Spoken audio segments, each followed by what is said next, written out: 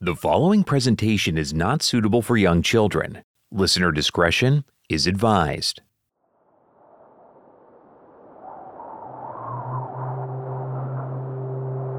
Captain Lachlan McKinnon, 58, pulled his greatcoat tight to keep out the cold October night, then peered through his binoculars and scanned the North Atlantic Ocean. To call him a captain was almost amusing. He retired from the Royal Navy 1 year earlier at the rank of Vice Admiral in 1939. But when Nazi Germany declared war on his homeland Great Britain a few months earlier, Captain McKinnon volunteered for the Royal Navy Reserve. He was put in command of merchant convoys, which brought the UK the vital resources it needed to avoid starvation and capitulation: food, iron ore, chemicals, vehicles, and more. But actually making the trip was easier said than done. This convoy, his 11th, was codenamed SC-07. It originated from Nova Scotia, Canada, and consisted of 35 merchant ships, many old and slow. Captain McKinnon's ship, the Assyrian, was a cargo freighter carrying grain. For most of the trip, they'd only had one military escort. But now, about 3/4 of the way through the journey, SC-07 was already a few vessels short. That was thanks to the U-boats, which were submarines used by the Nazis that prowled the Atlantic. Having fought in World War I, the captain was no stranger to Germany's submarine fleet. But these days, there seemed to be more of them than ever. Worse, the U-boats seemed to always know where they were. Meanwhile, the British were constantly in the dark as to the whereabouts of the Nazi subs. The captain tried to put these thoughts out of his mind and focus on the horizon. And then he saw it. A periscope. The telltale sign of a U-boat, just 100 yards ahead. The military escorts were far too away to be of assistance, and McKinnon had no command over them anyway. He had one choice. Battle stations, full steam ahead. They were going to ram the U-boat. The Assyrian shuddered as it increased its speed to 10 knots. The U-boat quickly turned around and fled. Don't lose her. There was no way the Assyrian could catch the U-boat, but McKinnon had no other options. The Assyrian's main gun was mounted on the stern, rendering it useless. They had to hope the U-boat would slow down enough to overtake it, a slim hope indeed. After 40 minutes, the U-boat was slipping away. Worse, the Assyrian was now separated from the convoy. And then, the submarine slipped beneath the waves. McKinnon felt a knot in his stomach. They were sitting ducks. Torpedoes in the water! McKinnon looked through his binoculars. 3 headed right for them. Evasive maneuvers. The Assyrian dodged the first 2 torpedoes, but the third stuck the starboard side.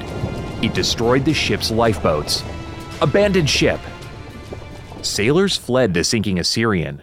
The ship broke apart, separating McKinnon and a few others from the rest, and forcing them to improvise a life raft out of whatever they could find. McKinnon and his comrades heaved their raft into the water. It immediately broke apart. With no other choice, they jumped into the freezing water and grabbed whatever floating wreckage they could find. As McKinnon watched his ship go under, he could only guess how many men he'd lost, or how the other ships in the convoy were faring. He tried to remain conscious. Hours went by. Finally, another convoy ship appeared on the horizon. McKinnon was too weak to call out, or even accept a rope to pull himself aboard. He felt himself being pulled into a net and hauled out of the water as he passed out. He woke up in a Liverpool hospital. He barely survived pneumonia, but all he cared about was the fate of the convoy. When he finally learned the truth, it was worse than he could have imagined. 20 ships sunk, 141 dead, nearly 80,000 tons of resources lost. The captain would never quite recover. News of the convoy massacre devastated the Royal Navy and the British government as well. But these stories were becoming all too common. They had to find a way to stop these U-boats from ravaging their ships, or else lose the entire war. Britain's best hope was an unlikely war hero, a young, gay, socially awkward mathematician named Alan Turing. Turing had to find a way to crack these seemingly unbreakable Nazi codes, and fast, or all would be lost. On this episode, British mathematicians, Nazi code breaking, the birth of computer science, and the high-stakes game to win World War II. I'm Keith Corneluk, and you're listening to Modem Mischief. You're listening to Modem Mischief. In this series, we explore the darkest reaches of the internet. We'll take you into the minds of the world's most notorious hackers and the lives affected by them. We'll also show you places you won't find on Google and what goes on down there. This is part one of our two-part series on Alan Turing.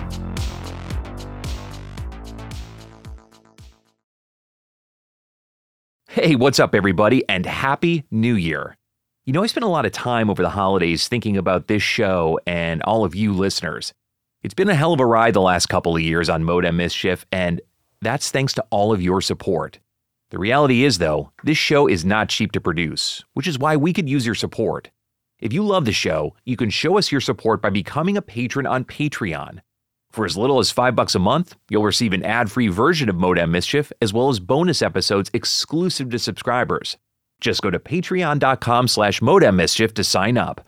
And if you listen on Apple Podcasts, you can become a member of Modem Mischief Elite and get the same stuff. If not, no worries. Regardless of the support, we appreciate all of you that listen. And now, on with the show. As you might have noticed, these episodes are going to take us way back in time, at least as far as technology is concerned. You might be wondering, so why the hell is Modem Mischief doing a story about someone who lived before modems existed? Well, the story of Alan Turing takes us back to the birth of computers and computer hacking. You see, Turing is one of the people who made computers possible, and he's considered one of the first hackers. Without him, we couldn't walk on the moon, or use our smartphones to look at furry porn. I'm sorry, was that just me? Anyway, on with the show. Sorry. About 4 years earlier, in 1936, a 24-year-old Alan Turing carried his lunch tray past crowded rows of undergrads until he reached the high table. It was literally 8 inches higher than any other table in King's College dining hall and reserved for University Cambridge fellows like Turing. He didn't spot any of his other colleagues from the mathematics department, and Cambridge etiquette of the 1930s dictated that you had to take the nearest available seat, so he plopped down next to a few folks from the classics department, plus the vice provost. "Ah, Turing," said the provost. "I was just telling everyone about a new musical comedy I saw in London, Careless Rapture, by a Welshman named Novello.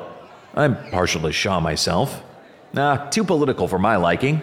So, how did you occupy the last weekend?" Turing thought over his response. He'd mostly worked on his PhD thesis, but it was frowned upon to talk about your work at the high table. Turing was no stickler for convention, but he did respect the rules that he found logical, and he understood the logic of academics discussing subjects other than their area of expertise. Who knew where it might lead? "I've long held an interest in cryptography, or the process of encrypting messages in a way that no one can read them, unless you have the key, or you can break the key. Instead of creating order out of chaos, cryptography creates chaos out of order." He looked over at the fellows' faces. Some eyes were glazed over, but a few were paying close attention. This gave him the confidence to continue. "There are many ways to encode a message, but the simplest is by substituting one letter for another, the kind any child can solve in a newspaper puzzle. The more complex the key, the more difficult the code is to hack, but it can still be cracked. What I'd like to devise is a cipher that cannot." "And how would you achieve that?" "Well, I'm working on a machine, one that can perform any mathematical equation imaginable." "And what do you call it?" "Well, it doesn't exist. It can't exist. Well, not in its current form. But that's not the point. I came upon the idea in my recent studies into Hilbert's decision problem, about which I'm preparing a paper." "I see," the vice provost interrupted with a frown. Turing had made a faux pas by bringing up his work, and the conversation shifted. But one of Turing's fellows, a professor named Adcock, was struck by Turing's comments. Turing didn't know it, but Adcock was a consultant for Room 40. which was part of the British government's Code and Cipher School, its code-breaking apparatus. And Turing's passion for cryptography made him an excellent candidate for recruitment, especially with war on the horizon. That's one theory about how Alan Turing caught the British government's attention. We can't know the truth because so much of Turing's wartime contributions are still classified. There are many ways the British government could have discovered Turing's prodigious mathematical and cryptography skills. Bottom line, it needed him. Turing was born in the right place at the right time to save his country, but the wrong place at the wrong time in nearly every other aspect of his life. Turing was born in 1912 to a father who worked as an administrator in colonial India and a mother who came from a family of railroad engineers. His parents mainly lived in India, opting to leave Turing and his older brother John in England with relatives, so they saw little of their parents. Turing loved science and performing his own experiments. His interests ranged from chemistry to biology to, of course, mathematics. He was usually far more advanced than his school teachers. It was also during his teenage years that Alan Turing first explored his sexuality. Turing was gay in a time when the UK criminalized homosexuality. Despite this, Turing found relative safety in the upper-class school system, where homosexuality was much more tolerated. Even at an early age, Turing saw little sense in this law. A fan of Lewis Carroll's Alice in Wonderland, Turing felt that he lived in a looking-glass world, where the rules of reality were flipped upside down. To him, his sexuality was completely natural, so he made little effort to hide who he was. Turing became close friends with a classmate 1 year ahead named Christopher Morcom. Christopher shared Turing's interest in mathematics and introduced him to astronomy. Turing fell in love. Christopher didn't reciprocate, but accepted his friend anyway, a pattern that would recur through Turing's life. But Christopher had a secret. The day their final term together began, Christopher never showed. Christopher passed away from bovine tuberculosis, contracted as a child. Turing was devastated and never quite got over it. He would maintain a correspondence with Christopher's mother for the rest of her life. Turing discovered an interest in cryptography during his Sherborne years, and it continued into his university days. He earned a scholarship to King's College in Cambridge. Here he studied under some of the greatest mathematicians of his day, and finally found challenges that suited his intellect. His graduate dissertation earned him a fellowship at just 22. But while Turing was happily pursuing academics, the forces that would shape his life were in motion. In 1933, Adolf Hitler was elected Chancellor of Germany, but Turing was mostly unconcerned about politics. In 1935, he began a graduate research project that would produce the first major achievement of his life, and one that would change humanity forever. While attending a lecture, Turing encountered an abstract mathematical theory posed by the German mathematician David Hilbert. Hilbert proposed that every valid mathematical formula must have a correct solution. So, there must be an algorithm that can determine whether any mathematical formula is true or false. It was called the decision problem, or the Entscheidungsproblem in German. Turing set out to prove that no such algorithm exists. He imagined a machine that could be programmed to perform any kind of math equation. It would be fed with an infinite loop of tape, and it would have a pointer cable of writing or erasing symbols onto that tape. As the tape is fed through the machine's electromagnetic switches, it performs its calculations. Once it arrives at a solution, it halts. So, if this machine were required to solve an unsolvable math problem, it would continue endlessly. Turing called this a computing machine, but it would later come to be called a universal Turing machine. Today, we just call it a computer. But how does a hypothetical machine that's impossible to build and that was intended just to solve math problems lead to today's computers? Turing wasn't the first person to come up with the idea for a computing machine. In Turing's time, he could access simple calculating machines that could add, subtract, multiply, or divide. There were hundreds of other machines created to do more sophisticated work, like engineering. But Turing took it many, many steps further. His universal machine could be programmed to do the work of any calculating machine, creating an all-in-one device capable of computing any mathematical formula. Not only that, if given enough instructions, It could be programmed to do all sorts of human activities, like typing, photography, making telephone calls, and more. His machine could even reprogram itself as it performed its calculations to make itself more efficient. It could think. It could learn. Turing thought of it as an electronic brain. Obviously, Turing's idea was decades ahead of his time, but it was much closer to reality than anyone had ever come before. Turing came of age during a time of great political strife, but also great innovation. The early 20th century saw advances in physics, like Einstein's theory of relativity or quantum mechanics. There were innovations like the light bulb, the phonograph, the radio, the television, the automobile, the airplane, and many more. In particular, advances in electronics made it possible to use switches, valves, and vacuum tubes to perform thousands of operations within a second.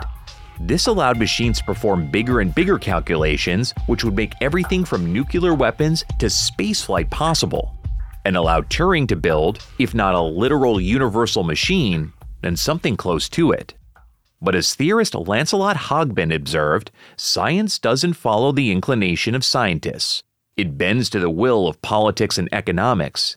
It would be many years before Turing could pursue his dream of building an electronic brain. In 1936, Turing published his ideas in a paper called Computable Numbers. That same year, Hitler ordered Germany's first military operation since the Great War when he occupied the Rhineland. Europe was closer to war than it had been in a generation. Today, computable numbers is considered the foundation of computer science, but at first it didn't make a splash. In the meantime, Cambridge decided that Turing would be best suited to continue his research with another leading mathematician exploring Hilbert's decision problem, Alonzo Church. This meant Turing would spend the next 2 years at Princeton's Institute for Advanced Studies, where he would be colleagues with Church, Einstein, and the mathematician John von Neumann. In September 1936, Turing made a 6-day voyage across the Atlantic and landed in New York at Ellis Island, which was crowded with immigrants, including thousands of Jewish refugees fleeing Nazi Germany daily. He didn't care much for America, where he felt that most people alternated between being dull and self-absorbed, and it didn't help that Turing hated self-promotion. Still, his time with Church was productive. Turing pursued research into mathematical problems. He also continued his passion for cryptography, always hoping to connect mathematical concepts with the real world. Turing began learning electrical engineering to invent his own machines. At Princeton, he invented a device called a binary multiplier, which could scramble large numbers randomly. It held obvious cryptology applications. So it's possible that when Turing returned to England in the spring of 1938, and English customs discovered this strange machine built by an equally strange individual, that this is what got the government's attention. By then, Hitler had annexed Austria, and war was on the horizon. The UK needed codebreakers like Turing. We don't know when or how it happened, but sometime in 1938, the British government contacted Turing and invited him to London, where it gave him a cryptography test. He passed easily. Soon, Turing was brought to London's Admiralty Building, headquarters of the Government Code and Cipher School. He was brought into the office of its director, Commander Alistair Denniston, a Scot. An academic, Turing wasn't used to the commander's stiff military bearing. Should he salute? The commander motioned to a chair. "Mr. Turing, I'll get right to the point. As you know, our nation is on the path to war with Germany. I believe that code breaking will be central to winning this war. That's what we do here, but we don't do it correctly. For too long, we've treated code breaking as a linguistic problem, when in fact, it's a mathematical problem. That's why we need you. Will you submit your name for the government service?" Turing considered his options. He'd have to pause his mathematical career indefinitely, but his country needed him. A country that included his friends, his parents, and his brother. He saw no other choice. Happily. What Turing didn't know yet was that the Nazis had a secret weapon, an encryption machine thought impossible to crack, and it was called Enigma.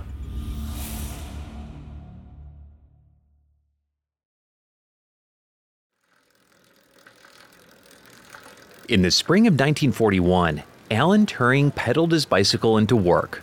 The ride was pleasant, even if he was wearing a gas mask.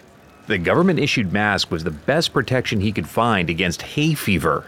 He didn't care if he got strange looks, or even that one person that called the police thinking he was a spy. Turing stopped, then reached down and readjusted the bike chain with a practiced ease. The old bike had a flaw in the chain that would make it become detached. Turing figured out it happened after a certain number of revolutions. So rather than get it fixed, Turing simply counted off the revolutions, stopped, and adjusted the chain over and over again. As he fixed the chain, Turing noticed a wildflower growing in the side of the road. He studied the repeating pattern in the shape of its petals, wondering at the mathematical logic behind it. He plucked the flower, pocketed it, and hopped back on his bike, hoping to get to the office and write down his observations while they were still fresh. Soon he arrived at the front gate of Bletchley Park, English countryside manor, home of the top-secret program, Ultra, and Turing's new workplace. He held out his ID badge for the guard, who looked confused. Turing then remembered he was still wearing the gas mask and slipped it off. Go ahead, Dr. Turing. Turing pedaled to Hut 8, one of the many temporary buildings constructed to house England's growing code-breaking operation. As he entered, he offered a distracted good morning to his colleagues. They included chess whiz Hugh Alexander, statistics expert Jack Good, pipe-smoking former college dean and mathematician Gordon Welchman, and of course, their office girl, but also a mathematics genius, codebreaker, and invaluable member of the team, Joan Clark. Joan stood and approached. Of everyone on the staff, Turing was closest with her. They were friends, and then they were more than friends. Prof, we've got something. Turing eyed the stack of paper in Joan's hands. In here. Inside Turing's office, Joan eyed his teddy bear, Porgy. And yes, 29-year-old Alan Turing had a teddy bear. He asked his mother for Porgy last Christmas since he never had one as a child. Well, we've captured a U-boat. Turing forgot the flower in his pocket. Joan handed him the papers. One of our corvettes hit it with a depth charge. The captain ordered them to surface and everyone abandoned ship. But get this, the captain forgot to destroy his Enigma. He tried to swim back for it and he drowned. We recovered not just their Enigma, but their whole cipher book. This was a breakthrough. But before we go further, it helps to understand where the Enigma came from, why it was built, how it worked, and what Alan Turing and his colleagues were up against. Before Enigma, encryption was done by hand with ciphers and codebooks. The more complex the cipher, the harder the code was to crack. But this also made it more likely for a human to make mistakes during encryption. Machines were needed. Enigma was invented in Germany in 1918, originally to protect communications in the banking industry. Since it was battery-powered and portable, the German military purchased it and made several modifications to make it even harder to crack. Enigma was essentially an electronic typewriter. Type a letter of the alphabet, and Enigma provided a different one. Inside Enigma were 8 movable rotors. Each one was carved with 26 grooves, one for each letter of the alphabet. Only 3 could be engaged at a time, which still gave it 17,576 cipher combinations. But the Enigma's real innovation was its plug board, or nest of wires connecting the rotors to electrical circuits, like a telephone switching board. These further scrambled the message, giving Enigma 159 million possible cipher combinations. We could go into the math, but we'd rather help you kill time rather than kill you with boredom. Also, we couldn't go into the math even if our lives depended on it.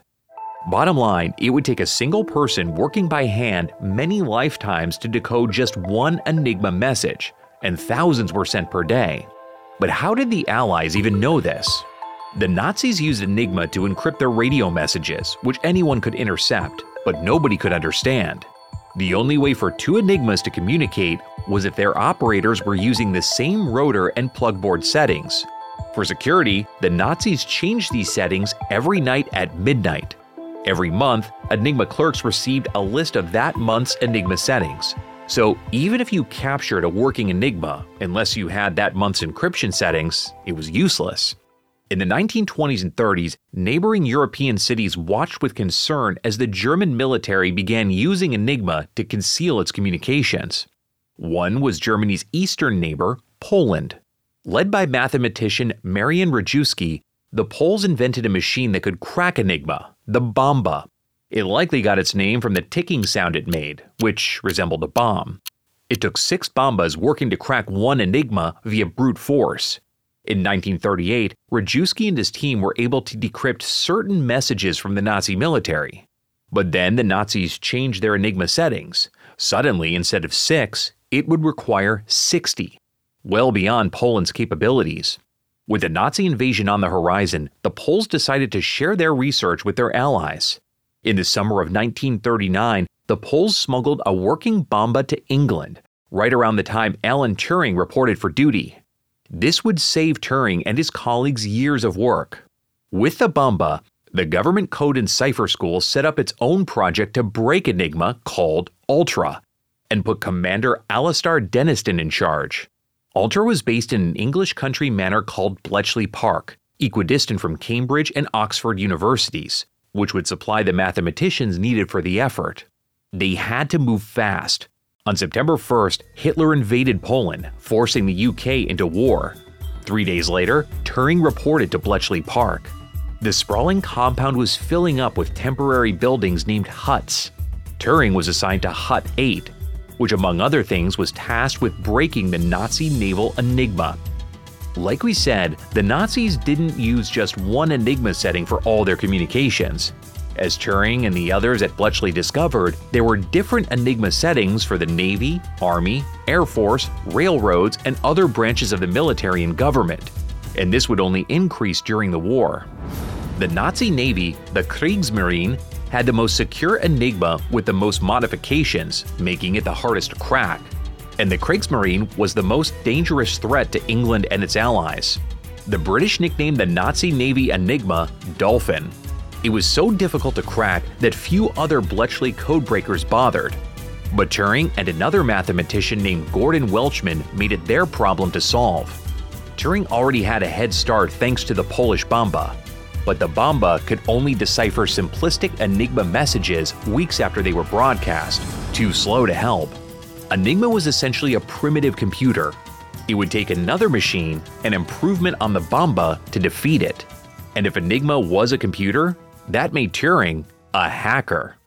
As we've seen on Modem Mischief, computer hacking is the process of probing a target computer for weaknesses and then exploiting them.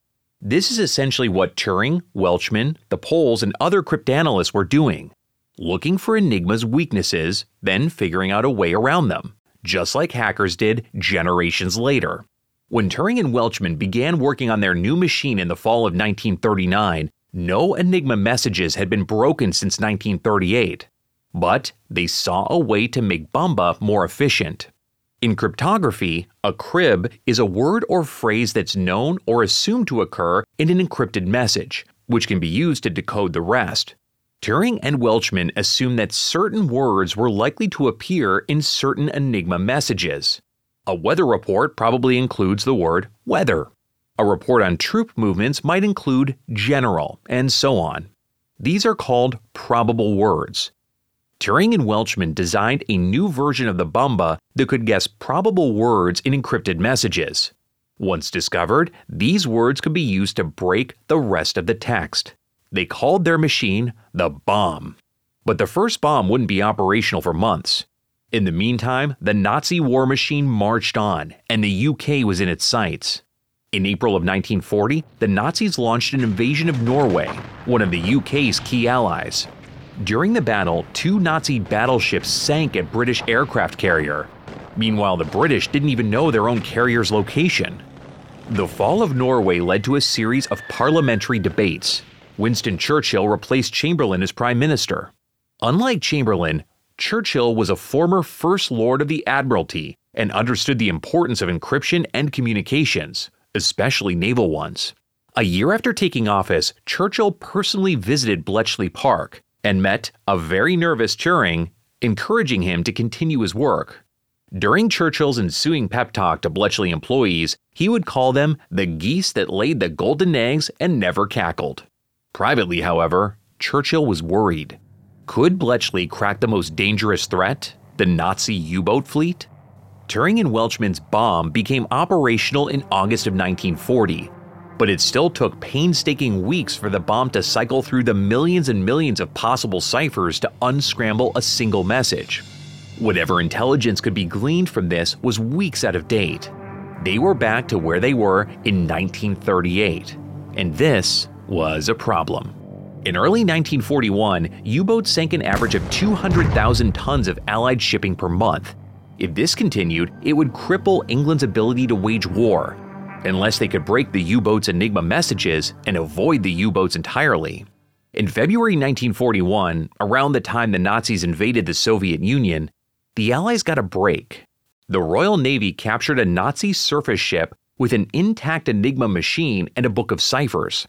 This allowed Bletchley to decode the past month's Enigma messages, which gave them actual recent locations of the U-boats. Still out of date, but still progress. Turing needed more from bombs, but GC and CS and the Royal Navy were slow to build them. He came to dislike Denniston, whom he viewed as a functionary without the mathematical prowess to understand the job. In his spare time, Turing continued mathematics research. He began plans to build a machine that could play chess. He also met Joan Clark. She was a brilliant mathematician who was assigned to clerical work at Hut 8. Nevertheless, she quickly grasped Turing's work on the bomb and became an invaluable colleague. They soon became close friends, even affectionate for one another. Turing told Joan about his sexuality, but she was unfazed. So, in the summer of 1941, Turing proposed marriage. Theirs wouldn't be a romantic one, but that was hardly unusual for British couples in the 1940s, who often married for duty. She accepted. But after an unpleasant vacation to Wales, Turing broke things off. They remained friends, but with the war on, romantic love would have to wait.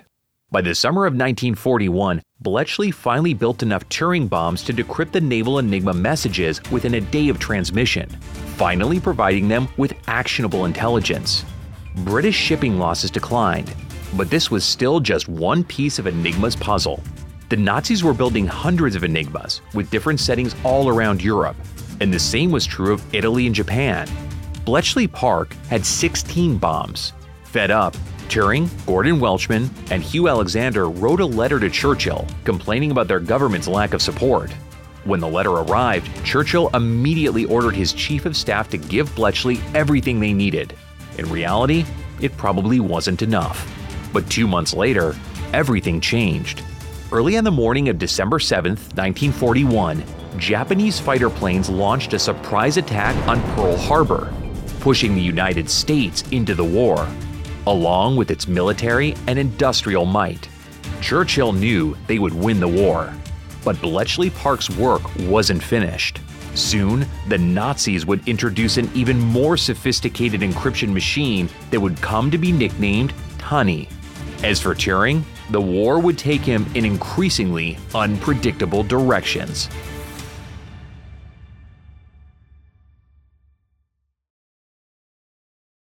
Will someone tell me how in the hell the Nazis added a 4-rotor to Enigma without us bloody noticing?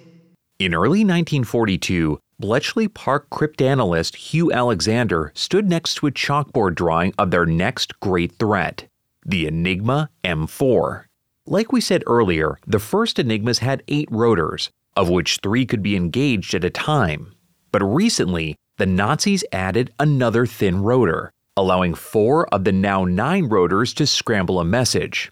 Alexander glared at the group, which included Gordon Welchman, Jack Good, Joan Clark, and a few other members of the Hut 8 team, but not Alan Turing, for reasons we'll get to. Seriously? We've been cracking their messages for months, and they never once mentioned it? Finally, Jack Good spoke up. Actually, we've been reviewing the intercepted traffic from late 1941, and we did find talk of a 4th rotor, but there were so many messages, we just missed it. Not good enough. We're losing more shipping than we have at any other point in the war. This was true. The Nazis had steadily increased their U-boat fleet, and now that the 4th rotor made them invisible, the wolf packs hunted with near impunity. It would take Hut 8 a full year to crack the new 4-rotor naval Enigma, during which time the Nazis would sink 2 million more tons of shipping. But, big picture, things weren't quite as bleak. As we mentioned, Hut 8 was just another building at Bletchley and mainly specialized in the naval Enigma. But many other huts at Bletchley were focused on other Nazi Enigma settings, with much more success. For example, Bletchley cracked all of the Enigma settings used in the African theater. With the intelligence gleaned from these messages, Bernard Montgomery defeated Erwin Rommel at the Battle of El Alamein in July 1942, keeping the Nazis out of Egypt and beginning the push to remove them from Africa entirely.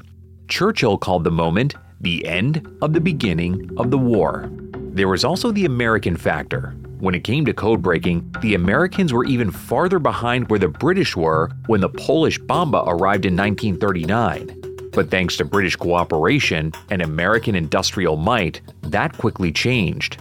Churchill shared many of Bletchley's secrets with the Yankees, including the Turing bomb. Soon, the Americans had plans to build 100 bombs of their own. Altogether, by the end of 1942, the Americans and Bletchley Park were able to crack 66 different Enigma key systems, which produced 50,000 decrypted messages a month, one every minute. The Nazis knew their Enigmas were being cracked, but they assumed this was the work of spies. Their precious Enigma was infallible, they thought. This was just one of the many mistakes the Nazis made while using Enigma throughout the war. For example, while Enigma settings were changed daily, individual operators would accidentally broadcast a message with the last day's settings instead. They would then immediately rebroadcast it in the correct settings, giving the British two versions of the same text.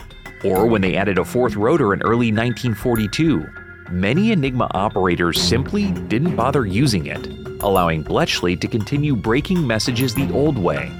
As Commander Denniston later put it, the Nazi Enigma operators were simple souls with childish habits. All of this, the turning tides in the war, the construction of many more bomb machines, and Bletchley Park's increasing ability to crack Enigma messages meant that Enigma work was now beneath Alan Turing. Partly this was personality. Commander Denniston was replaced by Edward Travis, a more effective administrator who recognized that Turing was much more valuable as a researcher than a manager. Hugh Alexander took over the management of Hut 8, and Turing was moved to a consulting role. Turing didn't mind. He didn't care much for office politics, and this would allow him to pursue new challenges. In late 1942, Turing was chosen for a special mission to the United States, liaison for the Government Code and Cipher School to the U.S. Navy. He was to share all of his knowledge about Enigma, the bomb, and code breaking. In reality, MI6 ordered Turing to lie about nearly everything. Turing was a mathematician, certainly not a diplomat or a spy, but he did as he was told. Besides, the mission had another purpose, one which he was much more suited for. In November 1942, Turing boarded the passenger ship the Queen Elizabeth for another voyage across the Atlantic. Yes, the Wolfpack still hunted. More than 100 U-boats now prowled the North Atlantic, and many remained invisible to Bletchley Park's codebreakers. But the Elizabeth was faster and able to zigzag past them. Turing arrived in New York City and took a train down to Washington, D.C. for the diplomatic portion of his job. That finished, he returned to New York for the second purpose of his trip. He reported to a 13-story industrial research facility with its own railroad line overlooking the Hudson River, the Bell Laboratories Building. Bell was founded by the telephone pioneer Alexander Graham Bell, and the NYC headquarters developed everything from television to radar to even early video phones. These days, Bell was working on projects with military applications, including work for the Manhattan Project. Turing got a tour of the facility. On it, he came across a math problem on a chalkboard that stumped Bell scientists for months, and he quickly solved it. This was going to be a good fit. Turing was there to consult on a project codenamed Sig Sally, a nonsense acronym. Bell called it Project X, and it was the closest anyone had come to an encrypted telephone. It's one thing to encrypt written communication, like an Enigma message, but encrypting speech is much more difficult. You see, when people speak, we often use many more redundancies in words and phrases than we do when we write, which gives a codebreaker an advantage. Think of an audio message like a series of spikes on a graph. Bell devised a way to use a voice encode, or vocoder, to essentially reduce the amount of information in an audio message from a continuous stream to a sampling, thus limiting the redundancies that were transmitted. Turing tried to crack Project X's encryption. After 2 months, he was satisfied it could not be cracked. But Turing also spent his valuable time learning how Project X worked, which would prove invaluable later. In March, Project X was finished. It was installed at the highest levels of the U.S. government, including the White House and the Pentagon. It was also installed at the U.S. Embassy in London, but only a select few top English officials could use it. Now, the most sensitive telephone calls could be secure.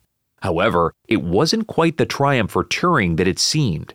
England still needed its own encrypted telephone. In March 1943, Turing boarded a ship to return home and continue his fight. The speedy Queen Elizabeth was unavailable, so this time it would be an ordinary troop transport, the Empress of Scotland. Weeks earlier, a U-boat sunk another transport, the Empress of Canada, and hundreds died. Turing would have known about this, but he made the voyage anyway. To keep his mind off the danger, Turing studied Bell Labs' handbook for its RCA radio tube.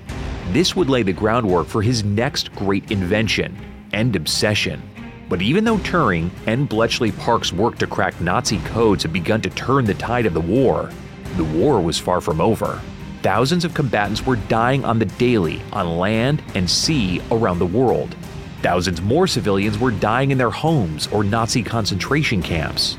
And just when Bletchley Park would make progress on cracking the 4-rotor Enigma, the Nazis introduced another encryption system that was even harder to crack.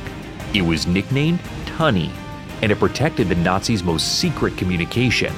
The Allies would have to break Tunny just like they'd broken Enigma, before it was too late.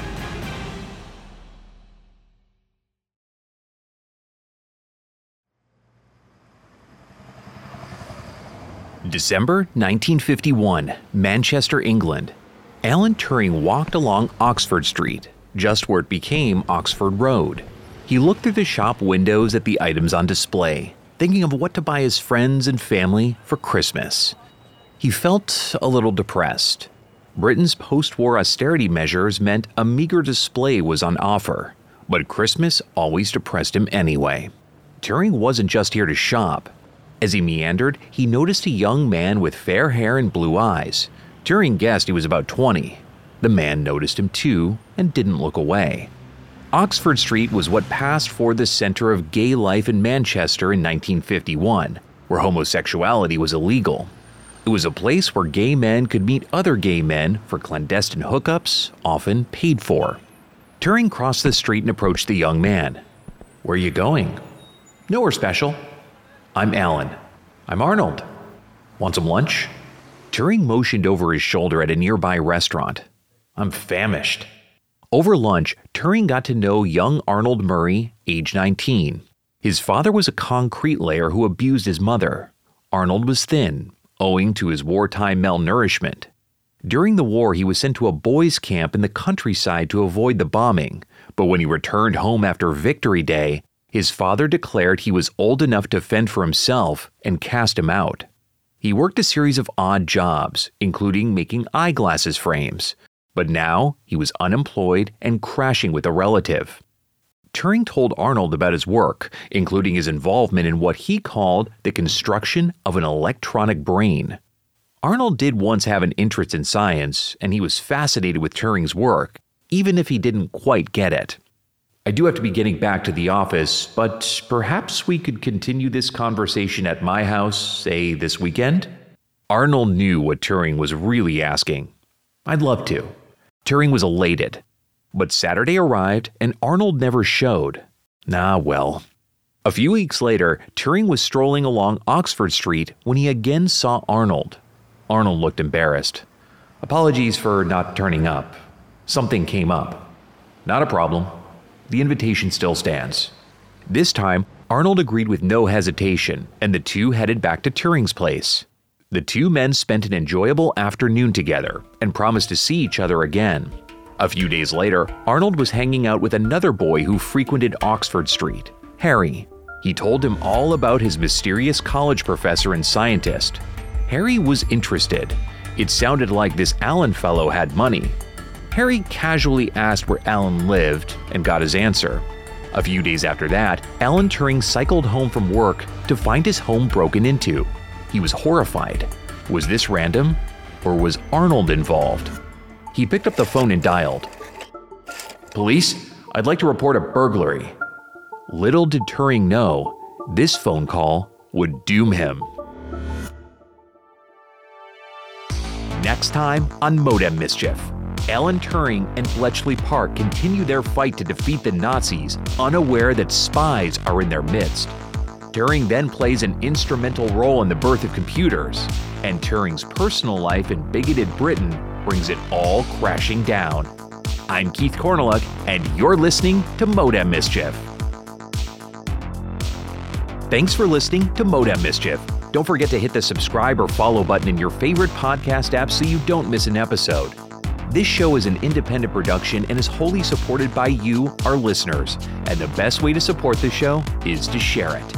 And another way to support us is on Patreon. Just go to patreon.com/modemmischief or click the link in the show notes. You can also support us through a paid subscription on Apple Podcasts. For as little as $5 a month, you'll receive an ad-free version of the show, plus bonus episodes exclusive to subscribers. Modem Mischief is brought to you by Mad Dragon Productions and is created, produced, and hosted by me, Keith Korneluk. This episode was written and researched by Jim Rowley. Edited, mixed, and mastered by Greg Bernhard, aka Oregano. The theme song You Are Digital is composed by Computer Bandit. Sources for this episode are available on our website at modemmischief.com. And don't forget to follow us on social media at Modem Mischief. Thanks for listening, and we'll see you for part 2 next time.